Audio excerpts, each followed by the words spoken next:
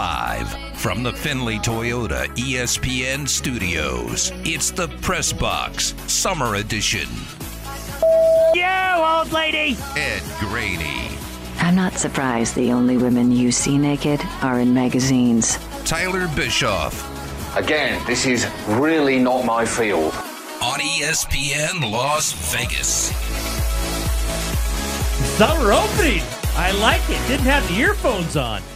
Didn't know where that came from. Is that new? Was that last week? Did I miss that? No, this is as of July. We are in summer edition. Nice, good job, Jared. I was still reading the rundown, which is always a good thing to do 2 minutes before the show. You know, Jared waited until we had a solid 30 days of 100-degree weather to bust out our summer imaging. That was very nice. Uh-oh. What was that? I don't Needs to be an update. Is there a first bite today? I didn't send it to you. I can read it if you want. It's in the very top of the rundown. No, I'm gonna play it. You go. Okay. The first bite.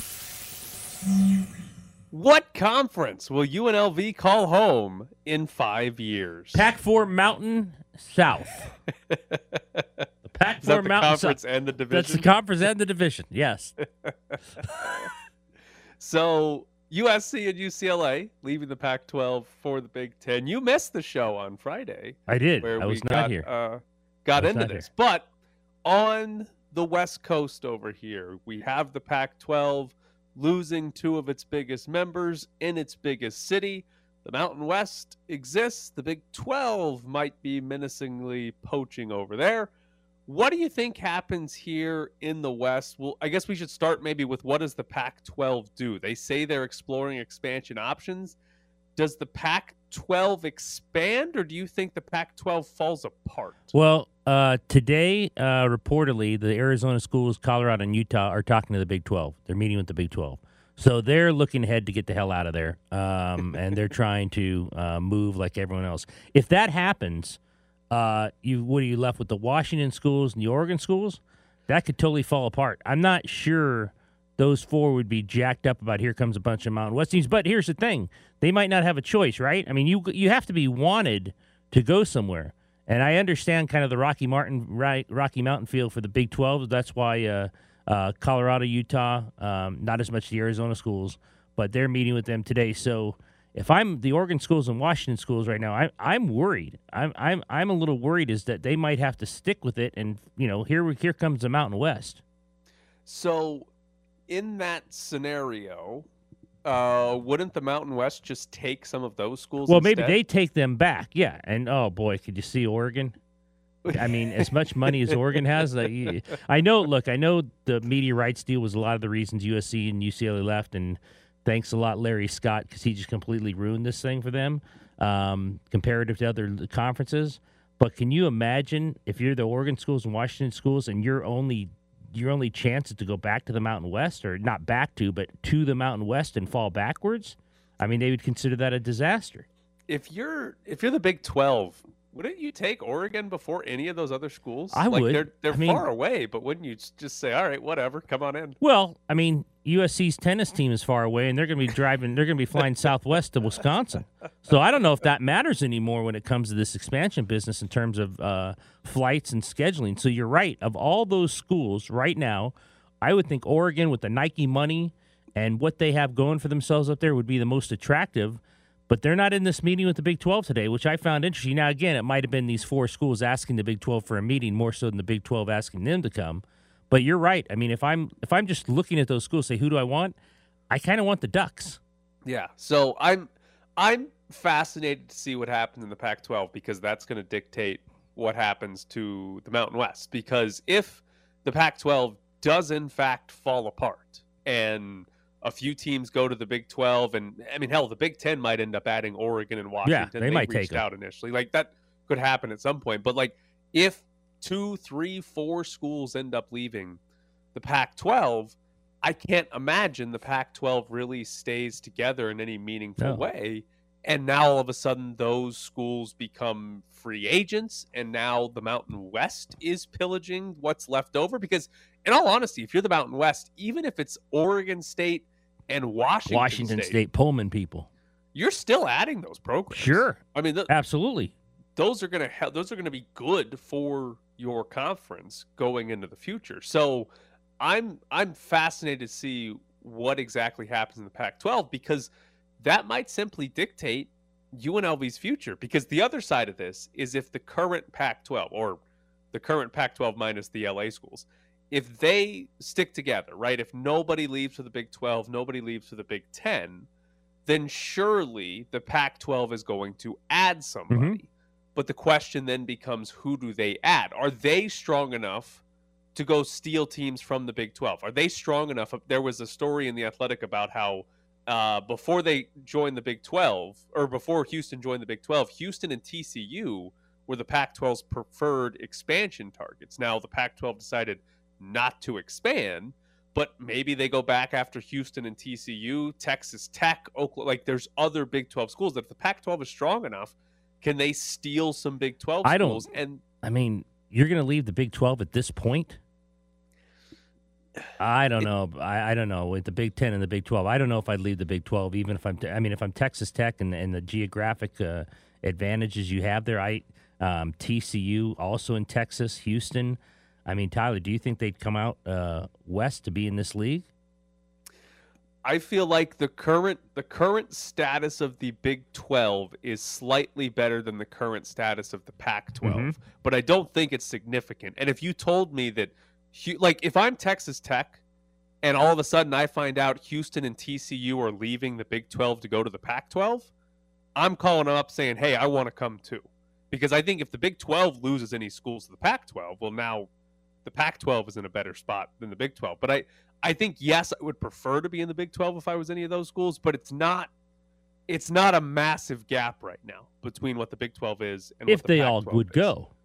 Right, correct. So I don't know what happens. I don't know if there's somehow a merger of the Big 12 and the Pac-12. I don't know if that works. We just had the alliance between the Pac-12, the Big 12, and the ACC or whatever it was, and that fell apart because the Big 10 came over and poached schools. So I don't know exactly what happens, but let me ask it to you this way on UNLV standard. If the Pac-12 expands and they don't take any Big 12 schools, where does UNLV rank among their options? Okay, so you've got some schools listed here. Let's go one by one. San Diego State is by far the best of these. Better TV market, much better program overall. And you'd have someone on the West Coast with USC and UCLA even. So I think of the Mountain West schools, that's the most attractive. Boise, not as good a TV market. I think UNLV's 40th, and Boise's, I looked it up this morning, 106. Better football program, better overall athletic program, top to bottom. I don't think Colorado State would move ahead of UNLV. I'll say this for UNLV. I think the addition of the medical school would help. They've got a law school. That's what the Pac-12 in the past has been about. Not that, it's funny in some senses when you look at some of the schools. Well, they, hammer the drum about academics, but that's what they do, kind of in a hilarious way.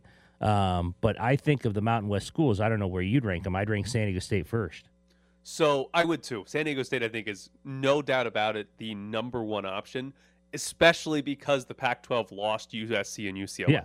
So they lost their Southern California schools. The next best option in Southern California is San Diego State. So I think they are far and away number one. I'm with you. Boise State's number two.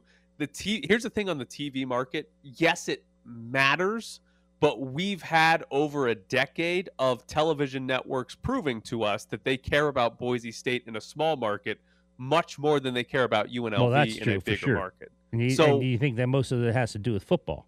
Right, 100%. I mean, what is it? Fox and FS1 will not air a UNLV football game for the second straight year. Right. Like, there is a whole television network that has a deal with the Mountain West that just does not air UNLV football games. Boise State's been the number one option for Fox and CBS and Mountain West television deals for years now. So, yes, they're not in a great TV market, but TV networks have shown they don't care about that. They want Boise State more than anything else. I would put UNLV third, though, behind those two, but I do think there is a significant gap. I think it's if the Pac-12 decided we're adding two, it's those two, and UNLV's left out. UNLV's not getting into the Pac-12. If the Pac-12 decides to add more than two, I guess UNLV would get in. I think they'd be ahead of Colorado State. I've seen a lot of people on Twitter mention Fresno State. Fresno State, is it the California tie? I guess, but why the hell would they want Fresno? Well, especially if they get San Diego. Right. I can't quite figure out why they would want Fresno State, but I've seen that one mentioned. I'd have to guess UNLV's ahead of Fresno State. I would think they would be. I would go the opposite way if the Big 12 expands. I think Colorado State would be ahead of UNLV if it was the Big 12. Yeah, because regionally and geographically, of course. And now one caveat there: if the Big 12 gets Colorado back, then I don't think Colorado State's as important. You don't need them. With Colorado not in the Big 12, Colorado State to some degree gives them back that state and that market. Not exactly in the same city there, but close enough that I think the Big 12 would prefer Colorado State over UNLV. Yeah. But Pac-12 wise, I'd have UNLV as the third best Mountain West school. So it would all come down to how many schools does the Pac-12 expand by. I don't think there's any question in San Diego State and Boise State. When the Big East, remember that Big East flirtation of those two schools? And also when you heard about Big 12 flirtations, those are the two schools you heard about. So those are by far the two options or the best options for all the reasons we just mentioned. And I'll agree with you that UNLV's third. How many, and you're right, I mean, I think the Pac-12 might look to poach from bigger conferences before they get to the Mountain West schools. And if they can't do that and they want to stay together and no one takes the Oregon and no one takes any of those schools and they've got to expand, then the next best league, I think, to come to, at least with those top two schools in San Diego State and Boise State, would be the Mountain West. Yeah, given that the SEC stole Texas and Oklahoma, and then the Big Ten stole USC and UCLA, any of these conferences, like the ACC, the Big 12, and the Pac-12, your first look should be to other power conferences. Absolutely. Is there another power conference school that would want to leave? Because that's what the top two conferences have done. They've come in and stolen the best programs from other conferences. So if you're the Big 12 or the Pac-12, or hell, if you're the ACC and you're aggressive, you're going to other power conferences first. And for UNLV's perspective, that obviously hurts them a lot, because if for whatever reason, Houston, TCU, Texas Tech, Oklahoma State, if for whatever reason any of those schools decided, well, we want to go to the Pac-12, then UNLV gets bumped even further down that list of options or potential options to go to a power conference. So if you're UNLV, you've got to hope that the Pac-12 stays together, expands by more than two. I mean, and everyone else is also saying across Twitter and everywhere that it's all going to be contingent on Notre Dame. Now, I don't know if the Pac-12 has anything to do with Notre Dame, because I think Notre Dame would probably go where the ACC or the Big 12, they're already in the ACC in all sports but football. That's been the curious part there. Like, what are they going to do? Yeah, would they pivot and dump their independence and go to the Big Ten, especially if they're like looking out there saying, oh, there's going to be like super conferences that join up and we need to be in one of those, otherwise our dumb little independence isn't going to help us anymore. The Big Ten makes the most sense, and yes, if they were to flip and put everything in the Big Ten, then that sort of leads the Big Ten to adding at least one more school, because then the Big Ten has an odd number, and that's when everybody would be afraid, because then you're looking around saying, okay, where are they going? Are they trying to poach an ACC school? Are they going after another Big 12 school? Or are they saying, yeah, we'll go get Oregon as well? And that could be the answer there. And then the Pac-12 loses its three biggest brand names or something like that. And now, does that conference exist anymore? I'll say this to answer our first question. 5 years from now, UNLV is still in the Mountain West. Mm-hmm. I don't know who is with them in the Mountain West, but they're still in the Mountain West. It might be some San Jose State, New Mexico what kind State, of State. What kind of Mountain West will that be? Right. Or it could be a better Mountain West. If the Pac-12 falls apart, it could be, Washington State and Arizona State are in it as well. But they're never going to win. 5 years from now, they're still in the Mountain West. I'm just not exactly sure who's with them in the Mountain West. All right. Coming up next, we'll jump into the NBA because, are Kyrie Irving and Russell Westbrook going to get traded for each other? It feels like that's done without being done. Or it's just like, it makes too much sense, too, because Kyrie is 30 now. He's still, smack dab in the prime of his career. But what better place for him to go to, in theory, than LeBron James, where he can, refocus on basketball, if you will. You're listening to the Press Box Summer Edition. NBA off seasons never seem to disappoint. Chris Haynes reported over the weekend that Kyrie Irving and Russell Westbrook could be traded for each other as the Lakers and Nets were discussing a deal that involved those two players. The Nets apparently want to dump Joe Harris's salary on the Lakers. Joe Harris is owed $36.8 million over the next 2 seasons. The Lakers reportedly want Seth Curry instead. He's only got 1 year left at $8.5 million. Okay, so what Kyrie are the Lakers getting? Because if they're getting the nut job, you got it, Jared? No, I was just going to say, that goes without saying. Like, you get the nut job no matter what. That's true. I think they're a better team with Kyrie. I think they're more of a title contender with Kyrie. But, is Kyrie going to come in and do what he did in Brooklyn and just be a nuisance and not make it to where they're as good as they could be if he just was the player Kyrie? I love the idea of 2 teams having this massive problem on their roster and thinking, you know what? We'll trade it for somebody else's massive problem and we'll be perfectly fine with their problem instead of our problem. Like, this isn't going to work out for either team. Like, I don't know. I guess maybe the Nets getting Westbrook is better than getting nobody for Kyrie Irving, but like, you're not going to be anything when you have Russell Westbrook as your top 2 or 3 players. I mean, can you imagine Westbrook and Ben Simmons playing together? Well, how do you defend that? You just put 5 guys in the paint. Who's shooting? Oh, okay, nobody. This has to be more though that the Nets want rid of him to take on Westbrook. I can't believe they overly want Westbrook. Are they that done with Kyrie that they're like, we'll take on Russell Westbrook? I believe so. And like not from a basketball standpoint, but from a, hey, who do we just like want around us on a daily basis? You're taking Russell Westbrook way before you take Kyrie Irving. So it might be that simple for the Nets. Just, we're tired of this guy. We don't care what it means.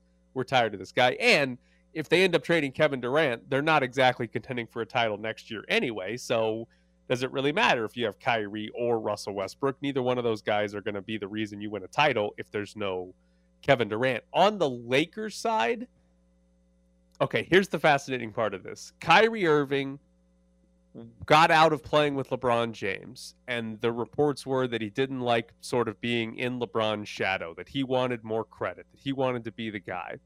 If he were to get traded to the Lakers and all of a sudden Kyrie Irving is back to being like, oh, he plays 70-plus basketball games a year, and oh, he's not too crazy when he talks out loud, like all of a sudden are we look around saying, yeah, he has to play with LeBron James or he's completely useless? That's completely useless. I'm not so sure because he 30 years old, still in his prime, still an incredible player. I think in terms of winning titles and that maybe completely useless, but I don't know if completely useless is pretty strong. He played 19 games last year and they got swept in the first round. Last year's he was crazy. Is he done being that? Is that over? I don't know. Maybe if he goes to the Lakers and you got LeBron and AD and they're winning a lot, maybe it is over a little. Now again, he could be in the shadow of 2 guys in the Lakers if AD ever stays healthy. Yeah. And we have this same conversation about the Clippers that we're about to have with the Lakers. If you are getting those 3 guys playing postseason games, they're one of the top 2 or 3 title contenders in the NBA, if not number 1. When you have LeBron, Anthony Davis, and Kyrie Irving. And it's just like the Clippers. If the Clippers have Paul George, Kawhi Leonard, and we'll throw John Wall in there. If those 3 guys are all playing significant minutes in a postseason, they're a title contender. Yeah. But for both LA teams, you look around and say, all right, how confident are we that Anthony Davis is going to be healthy in the postseason? How confident are we that will LeBron be 38, 39 next season? That he'll be healthy in the postseason? How confident are we that Kyrie Irving's going to be there for whatever reason in the postseason? And when you have a big question mark on all 3 of your big 3, normally that means you're not going to have all 3 of your big 3 ready to go in the postseason. Well, but if they AD's going to fall down. Well, yeah, it's going to happen. Like he's going to fall down at some point because he can't run without falling down. Like, the key there is what? All right, Anthony Davis, you're going to play about 10 regular season games. We're going to space those out and then be ready to go for the postseason. I mean, he's going to get hurt. That's an automatic. He just can't stay healthy. I don't know if Kyrie would ruin the team. I think it's more apt of what you're saying is who's healthy and who's not. I don't know if would LeBron allow him to ruin the team more so than KD. I think LeBron's more of a force of nature than KD is when it comes to the stuff you're talking about. Yeah, oh, absolutely. I think we've seen Kevin Durant to go the intangible route. Like Kevin Durant leadership role hasn't worked out. No, it hasn't worked out at all. So, like LeBron James' leadership role, you can criticize him being a general manager as a player. That's fine. But like J.R. Smith has like 3 or 4 productive seasons in his career. They were all with LeBron James. Like J.R. Smith on a playoff team with LeBron is like, oh yeah, you want that guy. That guy's really good. J.R. Smith in any other setting, I don't think you want J.R. Smith on your team. You might want him as a golfer, but not on your team. But that is what you want with LeBron James. So there's no doubt about it. From that whole leadership intangible situation, that's not even close. Right. LeBron has been significantly better than Kevin Durant has been in his career because Kevin Durant hasn't remotely accomplished anything as leader. I mean, he wanted to leave Golden State because he wasn't getting enough credit, and the team he went to, the super team he built, imploded, and now he already wants out of that team. So, yeah, I would be curious if the Lakers actually got Kyrie Irving to play basketball, where they would end up ranking in terms of, like, NBA title odds. Like, are they number one? Well, you just said it. They could be number one if everyone's healthy. They could be. It's fascinating because you look around and say, yeah, they probably should be. Like, we've seen LeBron and AD win a title like 2 years ago, and now Kyrie's there. Like, it'd be fascinating to see if they got that, but I would bet on it ending poorly before I'd bet on it ending that well would be the favorite the at the Lakers. books. Right. So we'll see what happens. But the NBA offseason, always fun. Coming up next, David Roth joins the show.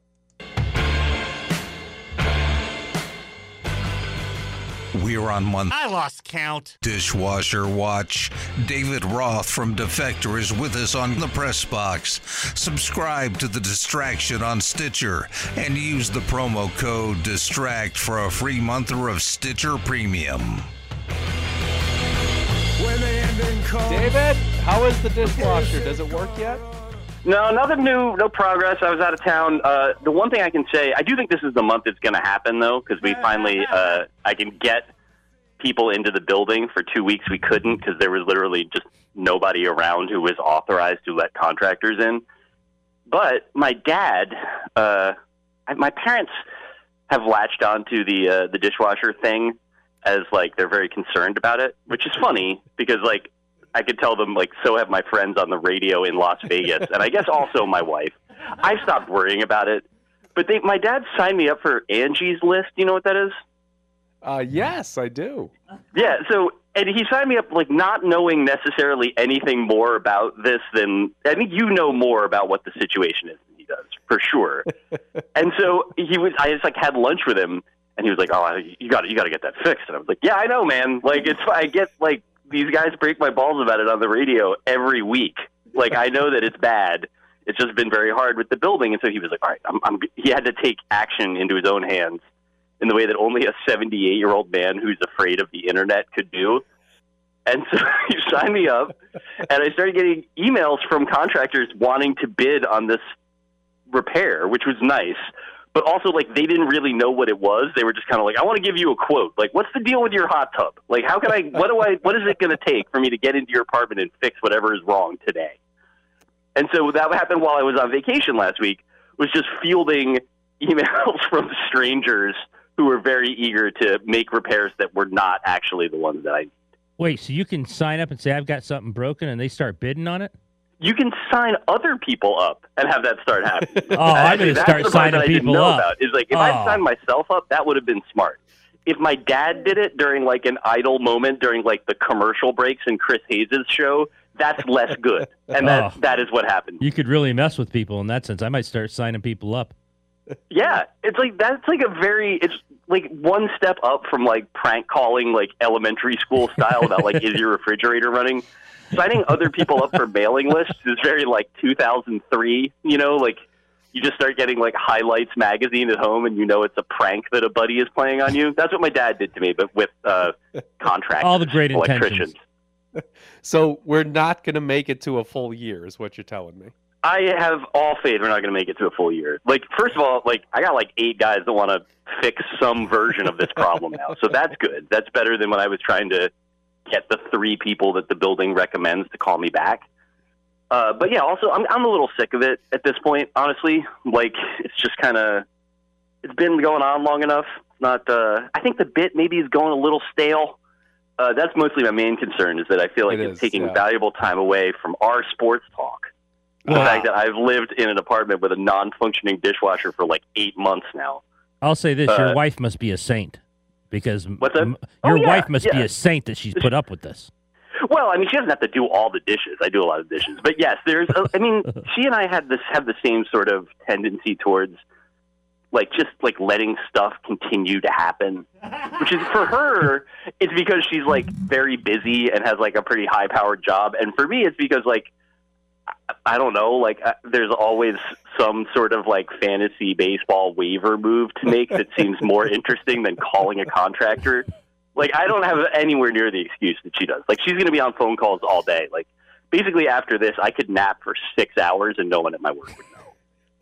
All right, here's an important sports question for you. Will Jacob deGrom pitch against non-single A guys this season? I feel like, for the sake of all single-A batters, I really hope he does. Did you see any of the footage of him just absolutely humiliating those guys? No. Yes, and he did this last year, right? Yeah. It was apparently like it was the sort of thing where they talked to people. He pitched a rehab stint at Brooklyn, so in Coney Island. And it was like people went, like they sold out really fast. And they talked to the people that he faced after the game, and I think there was something really like heartening about it, because obviously they all want to play in the majors. Not all of them, most of them are not going to. But like the experience of getting owned to hell by a real big leaguer, like clearly they were like, look, if I don't get to play in the majors, at least like Jacob deGrom threw 4 pitches to me. I didn't see any of them, and then I was out. Which seems like if you have to like, you know, move the bar down a little bit for yourself, like yeah, getting owned by a real big leaguer. Scherzer's pitching today, and deGrom was like sitting 99 in his like, I don't want to, you know, start having my mouth write checks that his body can't cash. But like, it looks like, I think they're not rushing either of them, which is a very new trait for the Mets. Like, I haven't seen that before. So my guess is if deGrom comes back after the All-Star break, I just hope that he is healthy. But I think that that's probably what's going to happen. Scherzer apparently is fine now. Like, this is like made a mostly normal recovery from a pretty tricky injury for pitchers. And, you know, again, I've watched the Mets long enough to know that, like, he, you know, his torso could go flying off at the Great American Ballpark tonight, and I'd be like, oh, that's the second time I've seen that happen. Like, but in this case, like, it feels like they more or less handled it right. So keeping my hopes up. deGrom's going to pitch for the Mets before he opts out. Yes.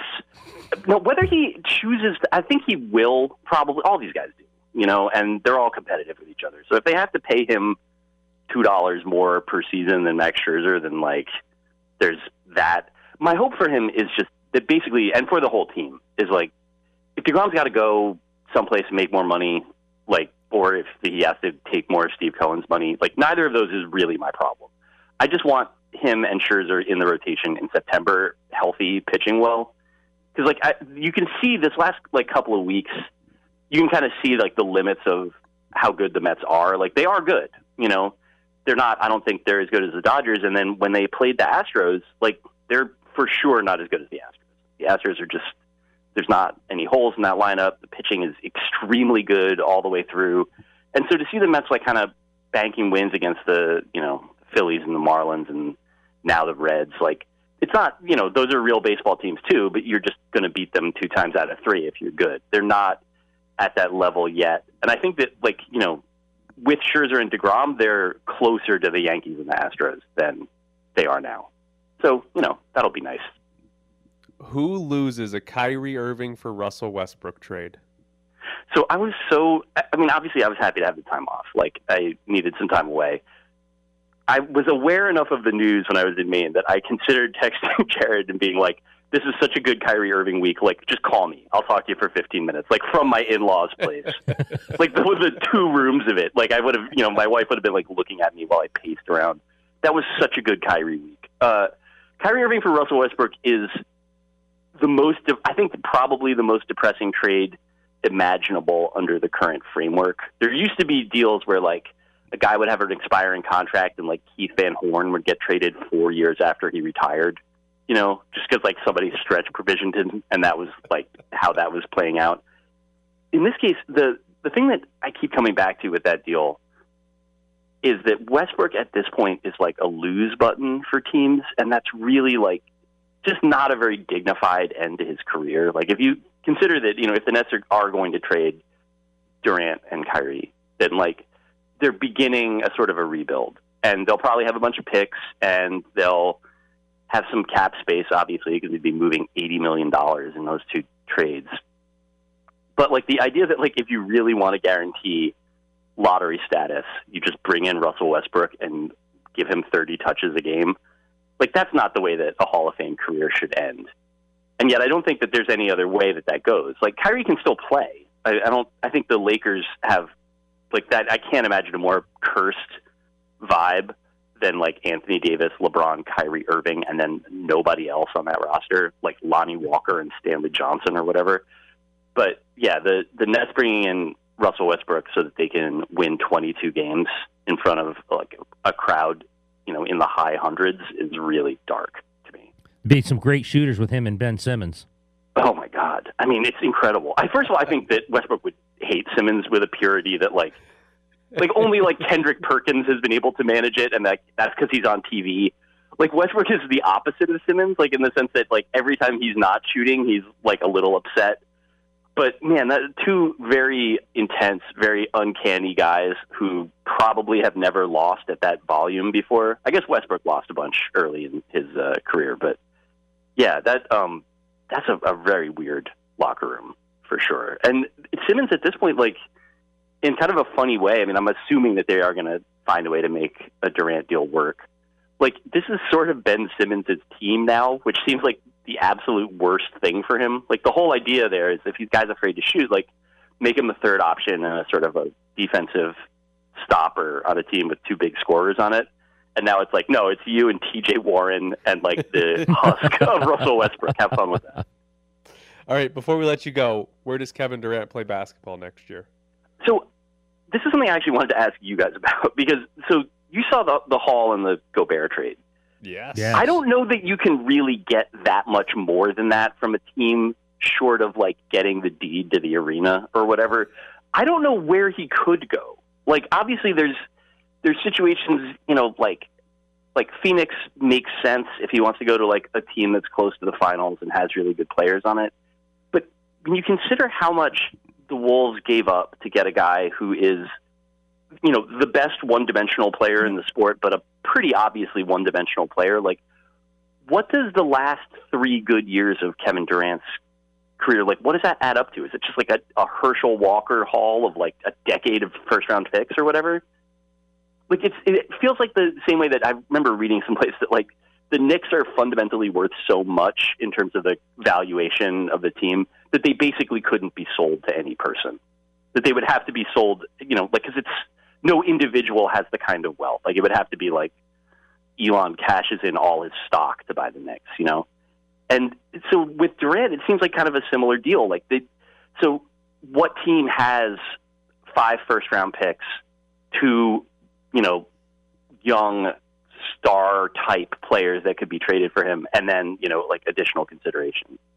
Like, Phoenix sort of has that, but, like, it took 5 years to build that roster. Like, they really just want to cash all that in for 3 years of Durant? Is that, like, I can almost see them saying no. The Toronto Raptors are the team that I've seen mentioned a bunch because they have a bunch of the young players that they could, like Pascal Siakam, they could potentially put OG Anunoby. They could potentially be enough to make the Nets say, yep, that and 3 first-round picks is what we're going to do. Yeah, that actually makes sense because they have a lot of they have a lot of guys that are roughly as good as each other. That was part of the fun of watching them in the playoffs, was that they would just run these hockey shifts of 6'9" guys, just like they were all kind of the same dude, but they would just, they had 15 of them and they could all sort of play. That makes sense. I do feel like is Toronto on Durant's list? Because like Durant still has this, like where he wants to go in terms of like Miami or Phoenix or whatever, places that have established stars, which is like, I'll let the people that care about that debate whether that means something good or bad about Durant.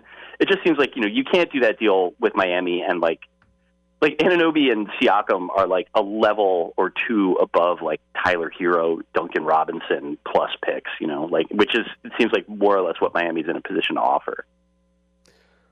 Just so you know, reading the comments on this Athletic story about the Raptors trading for him, the top two are too expensive. Trade for Miles Turner instead. Love it. This is like certainly there's no way not to sound silly with that, but the idea of being like, we got a perfectly good Kevin Durant at home, and then you get home and it's Miles Turner, like that's come on, man. Like you got to do better than that. He's David Roth from Defector. David, as always, we appreciate it. Thanks David. Guys. Have a good one. See you later. So there's David Roth on the NBA, his dishwasher, and Jacob deGrom may be pitching again. Coming up next, though, we'll jump. I was just saying, could you believe how much you could screw with people by signing them up for that app? Oh, are you excited for that? Angie's List? I'm checking it out after the show and who I can mess with.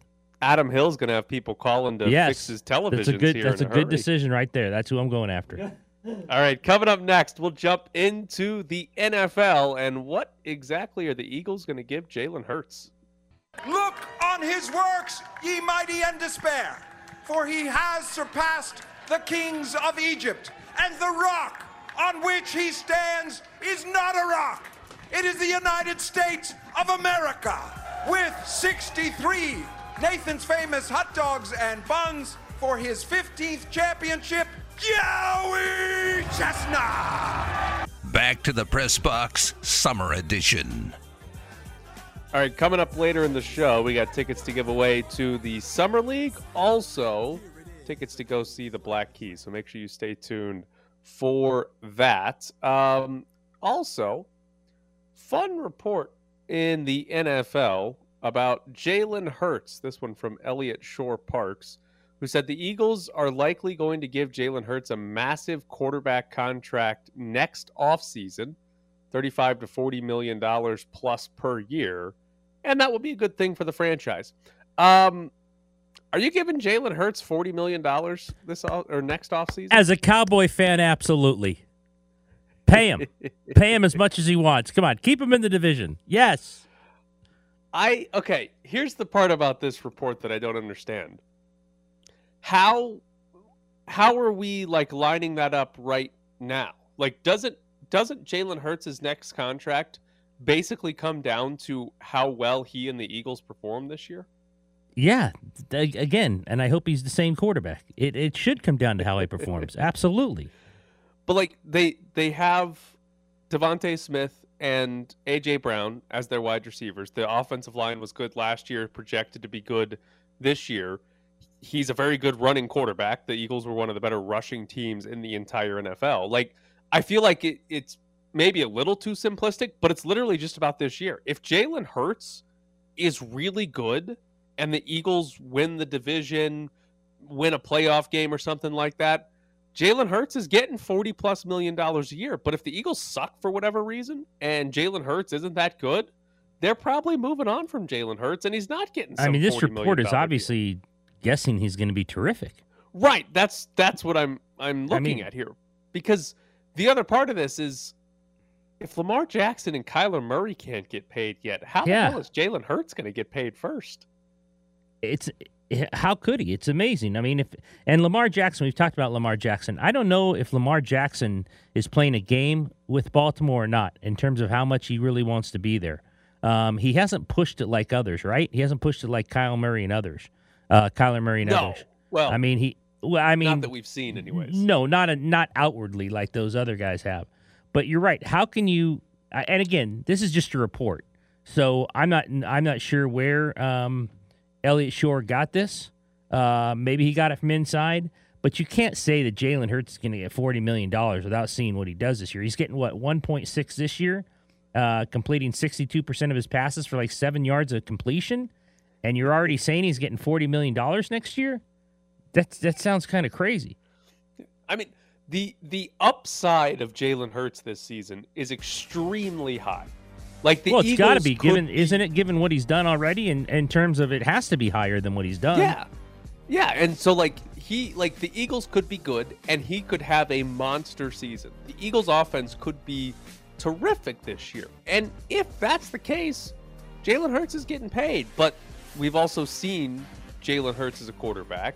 He's not one of the top 10 guys in the NFL, and there's a very real chance that Jalen Hurts is the reason this offense isn't as good as it should be. There's a real chance Jalen Hurts is the reason they don't win the division or make the postseason or something like that, in which case there's zero chance the Eagles even sign him to a $20 million contract. They're going to go find somebody else to play quarterback for that team because their offense outside of Hurts, they expect to win now. I mean, their offense is really good outside of the quarterback, or maybe and the quarterback this year. So I don't know.